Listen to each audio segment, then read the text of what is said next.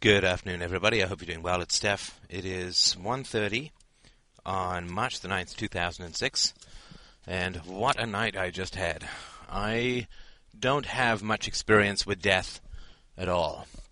I never really knew my grandparents on either side, and of course a good chunk of that, the German side for sure, had been wiped out in the war, the Second World War.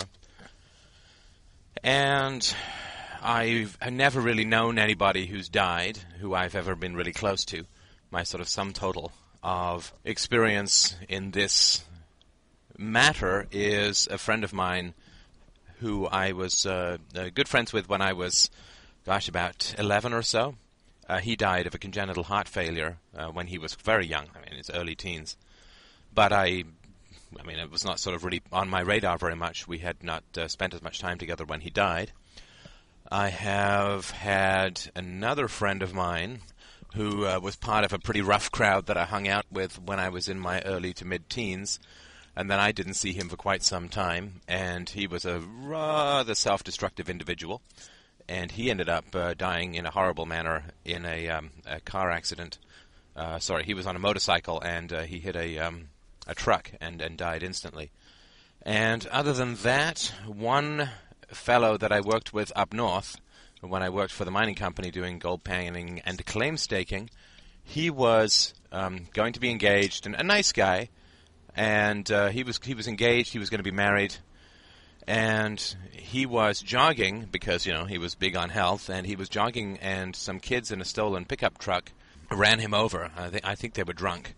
And he died immediately. Up north, when you go along the highways, they don't really have, like the roads, don't really have sidewalks, especially the ones that aren't in the town. So he was just jogging along the gravel by the side of the highway, and he was clipped by this truck, or pickup truck, and died instantly, and his was actually the only body that I've ever seen. So last night, I was doing my podcast on the way home, and I got 3 messages on my cell phone, which is very unusual. I don't normally get a lot of calls. If it's not Christina or, one of my few friends, then I don't really get a lot of calls on my cell phone. So 3 messages was unusual. And so I picked up the message, and it was a friend of mine who'd said that a good friend of mine, I'll call him Fred, that Fred had called him because Fred was distraught and couldn't remember my number. Now, Fred and I have been friends since I was 11, so, it's 30 years odd that we've been friends, and some of the ideas that I have put forward in these podcasts have come directly out of conversations with Fred. So, for instance, he was the one who first helped me to identify the corruption in the stock market based on the difference between investment and speculation. So he is one fierce, intelligent thinker, and he is a real joy to talk with, and somebody who comes with very few I guess you could say preconceptions. You know how when you talk about ideas, you're always running into people who are, but that's your mother. Oh, we need the government because, that's, this, that's the other. It's different, whatever. They create all these moral categories, and Fred is admirably free of moral categories, and I think that he was even freer of them for quite a lot of his life than I was. So he's been an enormously beneficial friend to have, and I love him to death. And we actually worked together up north. We traveled together throughout Canada. We also went to Morocco together for Y2K and just had a wonderful time, and he's a great friend of mine.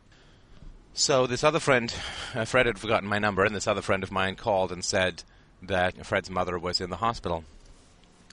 And it was very sudden and so on, and his mother is 76, so not a spring chicken by any means, but, also not 95. And so I had not been aware of any particular issues with her health other than, a little bit here and there, just sort of the general settling of everything as you age. So I didn't know what had happened other than it had been very sudden. And, of course, sudden is never good, right? Things that happen abruptly in your body are never good. And so I jumped in my car and I drove to the hospital that this friend of both of ours, a mutual friend, said that Fred was.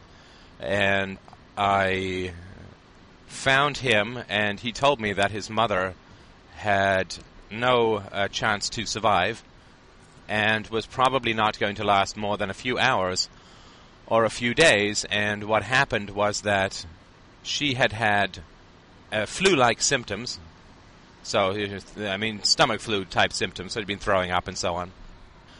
And she had been on the mend, so she'd been better, and Fred had been down at her apartment the evening before until about 12:15, and then she went to bed, and then he had asked the superintendent of the apartment building to check on her, and that person had gone in around 1 o'clock, 1:15, and found this woman slumped over and non-responsive, right? So breathing, but non-responsive. And so she was whisked to hospital, and Fred came back from work, and he saw that she was in the ambulance, and the paramedics were all around her, but she was breathing, and he didn't know how bad it was. But as it turned out, she'd had a massive aneurysm, which had just felled her higher functioning in one swoop. I mean, the lights just all went out at once, which is very sad, but, I mean, if you've got to go, that's not too bad a way. I mean, there's no suffering. It's the lights just go out. And she was reduced to lower brain functioning. And so he had to make the decision for the DNR, the do not resuscitate. And that was obviously difficult emotionally, but easy logically. I mean, she was not the woman who raised him anymore. She was simply a body with some lower brain functioning and the heart and the lungs pumping and so on, but her kidneys had failed, and it was just really a matter of time. They could have kept her alive, but she would never have been anybody close to who she was. She never would have really been anyone at all. So he gave the DNR order, and then Christina came. Christina was seeing a late patient, so she came, of course.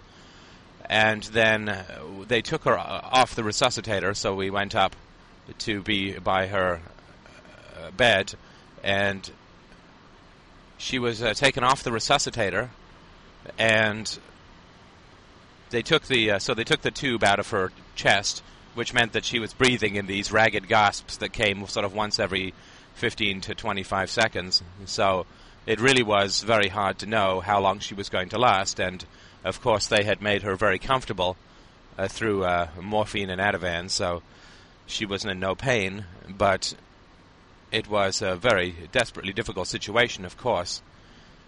She continued to breathe for the next almost 3 hours, and at this point it was 2:30 or 2:45 in the morning, and the nurse was, of course, rather surprised that she had survived to this length of time, and it really didn't make, but her heart was strong and so on. For a lifelong chain smoker, she had a pretty strong heart. Certainly nobody had ever guessed that it was going to be her brain that gave out and not her lungs. At that point, I said, because Fred was really fading, I mean, he'd had just an unbelievably difficult day, and it had gone on for quite a long time at this point, 13 hours or so. So I said, let's, take a break, and one other person volunteered to stay. So I drove him. Christina and I drove him to our place, and we put him up, and we put a phone by his bed, our cell phone, and they called. And we had about, an hour of fitful dozing, and then they called and said that his mother had passed away.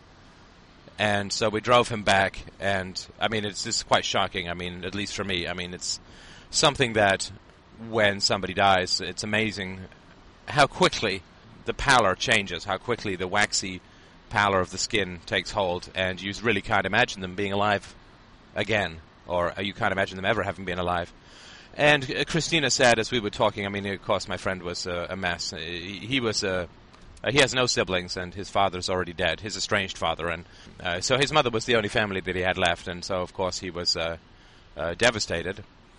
And Christina said, though, and I thought it was a wise thing to say, as most things are, if not all things are, that Christina says, she said that it is probably for the best to not have actually seen her die sitting by her bed, because the last memory that you want to have of the woman's life is not her death rattle in a morphine-induced coma when she's lost all her higher brain functions. And, I mean, the woman had died basically and fundamentally, the woman as a personality died when the aneurysm struck. And the body that remained was nothing more than pulsing meat. I mean, it wasn't anything to do with a human being that we would recognize as a person. So the end of it, I mean, obviously if she'd been conscious or lucid or anything, but it's just amazing how quickly this stuff can happen.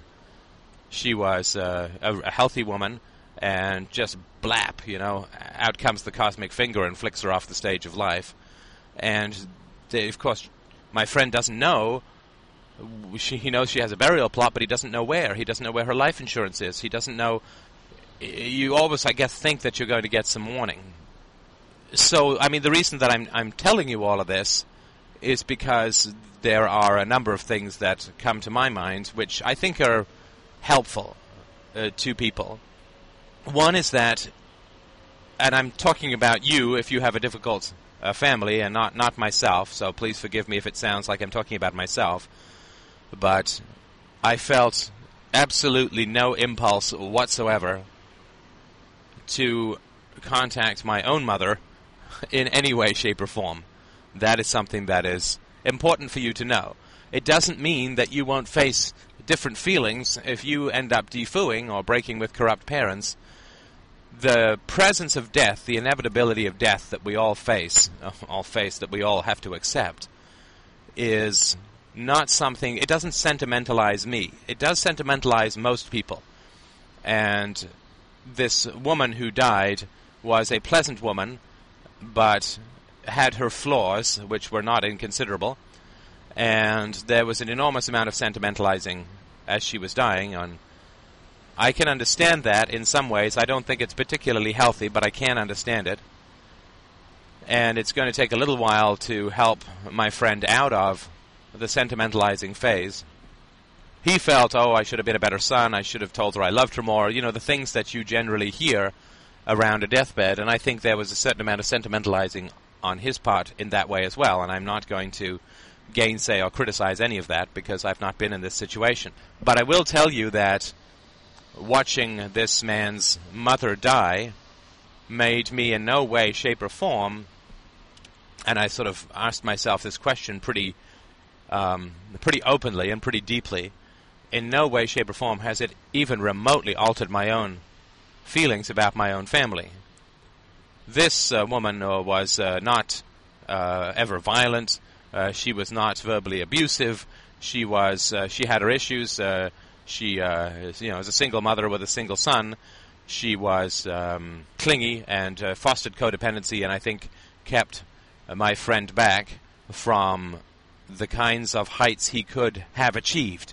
I mean, with the mind that he had, he could have achieved, and hopefully will achieve, so much more. And he said that one thing he said last night, death is a great focuser of wisdom, if you allow it. And he said last night that those who are capable of more will be judged more harshly. And he was referring to himself and his own potentials, and I think that that's true. And I hope that, as I've tried to sort of mention to him very briefly, because this is not the time, but to say that death can be a clarifier and a propulsion to a greater kind of life. I think this is very important, that death, the consciousness of death, the consciousness of the end of everything, the consciousness of all of your fears and hesitations and all of your everything that you lose because of the fear of consequences and the fear of disapproval and the fear of people being upset with you and angry at you, and that everything that we lose, the souls that we lose grain by grain away into the wind because we compromise everything we believe in. And I speak about myself here as well. I'm no towering pillar of integrity, but everything that we lose because we compromise, we're going to lose it all anyway. And I think that's something that I sort of want to get across. One is that I don't feel any differently about my own family and my decision not to see any of them because this woman has died. In fact, what it does do is it makes, for me, the benefit of not seeing my own mother is that much greater because I'm not going to have to go through this with somebody who I hate. I'm not going to go through this. I'm not going to have, and of course, this was a relatively quick and painless and uncomplicated ending of a life. Right? Aneurysm, next day, dies. And for my own mother, this could be a year-long process. This could be Lou Gehrig's disease. This could be cancer. This could be anything, lymphoma. It could be anything that is lengthy and unpleasant and expensive and emotionally exhausting.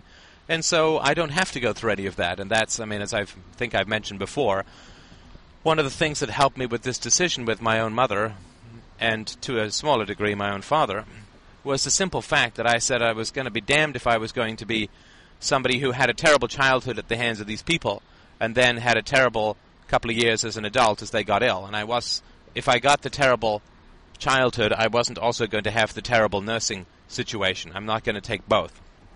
I'll do the terrible nursing situation with somebody that I love, God forbid if Christina ever got ill, but I am not going to do it with somebody who I despise, because that's getting the worst of both worlds. And I always feel very, very strongly that it's so important in life. There's an old book called The Screwtape Letters by C.S. Lewis, which my brother gave to me, or insisted that I buy and read, which I thought was interesting, for a variety of reasons we don't have to get into now. And what it is a series of letters from an old, experienced Christian devil to a younger and more inexperienced or less experienced Christian devil on how best to tempt people away from God. And one of the... there were two things that came out of that book for me that maybe will be of interest to you. One is that he said, if you want to tempt somebody away from virtue, don't tempt them with great sins, because great sins will provoke their moral defenses, and they may then turn those great sins into great virtues, or they will be frightened away from them. The way that you turn a man away from God is by filling his mind with fitful inconsequentialities, worrying about past slights, staring at a fire until the ash has gone cold, replaying old conversations, wondering about, did the clerk cheat me at the store 2 weeks ago, and all of the little trivia and inconsequentialities of life. Fill his mind with those things and send him racing after those empty vessels. Have him chase those will-o'-the-wisps, and he will not find God, and he will not even notice that he has not found God, because there is nothing of depth left in him. I'm sure C.S. Lewis put it better, although a crazy Christian, a good writer. But I think that's important, that we do get distracted and dissolved into the minutiae of our lives, and we do miss out on the deeper, bigger pictures, which is the larger canvas our lives are drawn on. Our lives are painted in very broad strokes, very large canvases, and very deep colors. And if we focus on every little paint speck, then we lose everything, in my view. And I don't think we should lose everything, because we're going to lose it all anyway at the end of our lives. So that was the one thing that I got out of the Screwtape Letters. The other was that the older devil was saying to the younger devil that the worst thing that can happen to you if you are tempting a Christian into vice is for the Christian to turn your vice into a virtue. So, for instance, if you tempt a Christian with gluttony, then that Christian may very well recognize that gluttony and turn that gluttony into, I don't know what the opposite of gluttony, extreme moderation. Or if you tempt him with lust, then he is actually going to become chaste. And there's nothing that makes the devil gnash his teeth more than trying to tempt someone with an evil and having that person recognize it as an evil and then turn it into a great good, because that way the devil is creating goodness in the world by tempting somebody with a sin and having that person then perform the opposite action or thought. The devil then, through his temptation, is creating virtue in the world, which drives the devil mad and so on. And I think that is an important thing to understand about life, that everything that is difficult can be turned into a positive. And it doesn't mean that you don't regret the difficulty, and it doesn't mean that you want the difficulty. But it does mean that it can be turned into a positive. So to take a simple example, if somebody breaks their leg and they go through rehab, and through rehab they figure out how to exercise better, how to eat better, and they learn some patience, and they get some peace because they're stuck in a hospital bed for a while, and they learn something about their life. It's not like you're going to say to people, for growth, just break the glass and break your leg with the bat therein, but you can, if you do get misfortune, and life is a long series of misfortunes. It's not the only thing that's in life. Of course, life is wonderful, but misfortunes are a pretty integral part of life, and if you live your life as if I'm going to enjoy the good times and not enjoy the bad times, then I think you're missing out on life. Frankly, I think that you're missing out on the purpose of life, which is that, not that it's all good, but it's all rich. And the tragedies that I've had in my life, I have really tried to make into virtues. So if there were any such thing as the devil, if the devil tempted me to violence and vengeance through the violence that I experienced as a child, then what I have done is turned my experiences, for want of a better word, I've turned my experiences with violence as a child into an extremely, I hope, passionately argued and relatively consistent position on the evil of violence in all situations. So if there was a devil that put me with my violent family in order to provoke the addition of violence into the world, well, not only have I become a pacifist in the deepest sense of the word, but I have also become a passionate advocate for the cessation, or at least the moral identification of violence within the world in all its forms, both religious, state, and familial. And in the same way, when these sorts of tragedies occur, if my friend is underachieving, and I think he believes that he is, and I certainly believe that he's capable of more, what is going to best honor the terrible loss that he has undergone? It would be to wake up, to shake off his lethargy, to remove the cobwebs of habit from his eyes, and to see something further and to reach for something greater. That does not mean that his mother's death is good, but it means that the best that can be achieved from his mother's death is achieved. And in many situations in life, that really is the best that we can hope for. The best that we can hope for is that we can achieve the greatest good out of calamities that occur. And I would really urge you in that position, or from that position, to look at your life and where there are misfortunes and tragedies, to see where you can't use those holes to build palaces, where you can't use those misfortunes to build greater goods, to turn the misfortunes and the slings and arrows of outrageous fortune, as Hamlet put it, in life, to turn those into the foundations of a greater striving and communication for and of truth and virtue. That really is taking the natural misfortunes of life and making something wonderful out of them, and it in no way makes the tragedies wonderful, but it does make them as great as possible. It makes them as positive a force in the world as possible. And it's a lesson that I need to constantly relearn, and maybe it's the same thing for you as well. But when we came back from the hospital, and I sat with my friend, and Christina and another friend of his, two other friends, sat with him, and we listened as he talked, and we asked a few questions. And we were sitting among these women's material after effects, or her detritus, the jetsam and flotsam of a life of details, the little figurines, the little pictures, the bric-a-brac, the white elephants, the VCR still set to record a show that evening, the ashtray with a cigarette in it, a half-full cup of cold coffee. Every little detail bought and placed and dusted and cared for. Now, all of the meaning that was infused into everything that she owned is gone, because she's gone. Everything that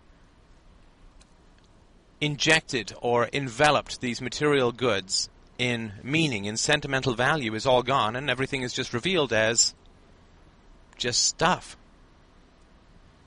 And that is something that is very important to remember on two levels. One is the obvious one, like don't care so much about material things, and I mean that's something which we all know deep in our hearts, right? It's nice to have an iPod, but love and virtue trump that, and everything goes to ashes anyway. We're all food for worms.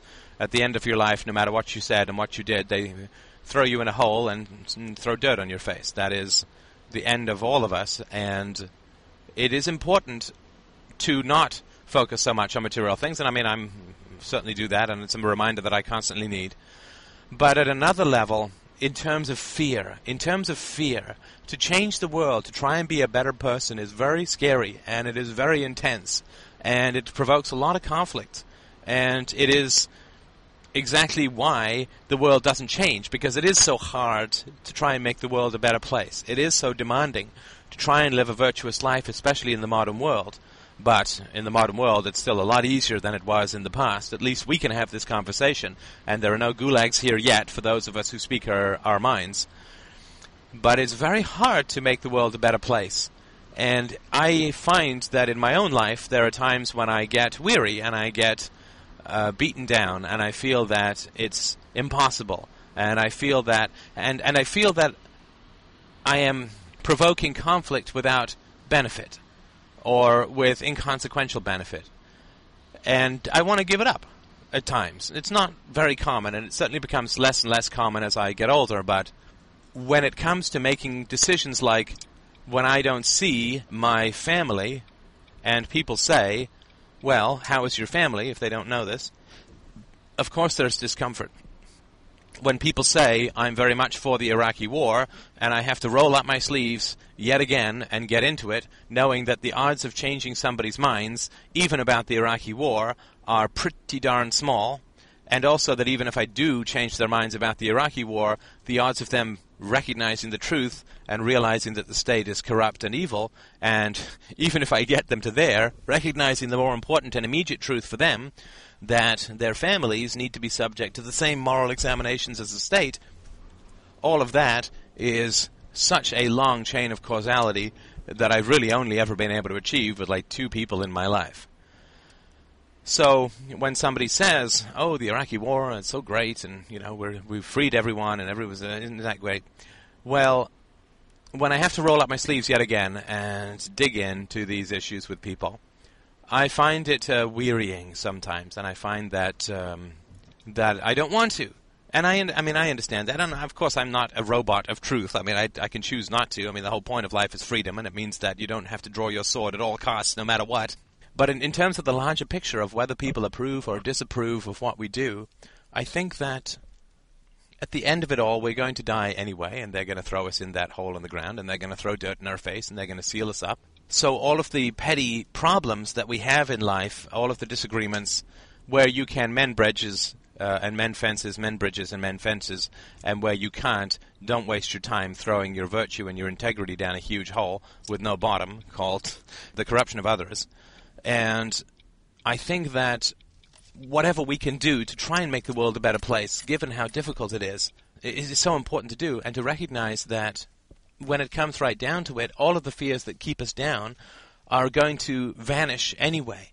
And if we knew, if you could project yourself forward past the end of your life, past the end of your existence, and you could look back upon yourself now, and you could say to yourself, if you could give yourself some advice, what would that advice be? To some degree, we do need to live with the reality of death. We do need to live with the reality that we are going to die, that we're going to need people to be there for us, that we're going to need to be taken care of, that people are going to have to wipe our chins, that people are going to have to help us move our limbs, that there is going to be something at the end which is going to be difficult, and we need to have people that we trust and love there.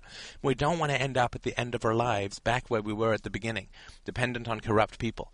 If those people are corrupt. I don't want to sort of paint this brush too wide for everyone, but if you could go to the end of your life, bounce back and give yourself some advice from beyond the grave, I know what the advice to myself would be. My advice to myself would be something like, enjoy the challenges. Enjoy the challenges. This is a noble fight. This is a brave fight. This is a fight that everybody loses throughout history, and throwing your hat in the ring is among the few people who ever do, to really oppose things like violence and corruption. To throw your hat in the ring is a very noble endeavor, and the only thing worse than not throwing your hat in the ring is not to relish and enjoy the challenges that are inherent in trying to get the world to be a better place. And everybody who's involved in these kinds of movements, and these kinds of, we face enormous opposition, but it's only emotional opposition, right? It's only emotion. All people are going to do is disapprove of us, or storm out, or get mad, or call us names. It's really nothing when you look at the final insult of reality, which is that we just die. The fact that people are going to use the sticks and stones arguments against us, I don't think it really matters at all. I don't think it's something we really have to worry about. So my advice to myself, and maybe it's helpful for you as well, is to be brave and to enjoy this challenge. It is a deep, rich, and exciting challenge. I really, really love the conversations that we're having. I think that the feedback that I'm getting, the community that is developing, to me is a beautiful thing. It is a beautiful thing. And it might conceivably be without precedent. I don't know, because I don't know enough about the history of these sorts of ideas, but I think that the community and the conversations that we're all having is a significant and powerful force, and I think we should relish it and enjoy it. And I think that we should do everything that we can to expand these ideas. Most importantly, we should enjoy the process, and we should enjoy the challenges, and we should engage as supreme athletes. You want the greatest opponents to bring out the best in you, and that way, when we come to the end of our road, we can look back upon a life that not only did we have meaning, not only did we have an effect, not only did we make a difference to the greatest degree that we're capable of, but most importantly, we enjoyed that process, because that is the most important thing. We are not here to be slaves to freedom, in a sense. What a paradox that would be. And we believe that freedom brings happiness, so the first people that it needs to bring happiness to is ourselves. So I hope that this has been helpful. Thank you so much for listening, as always, and I will talk to you soon.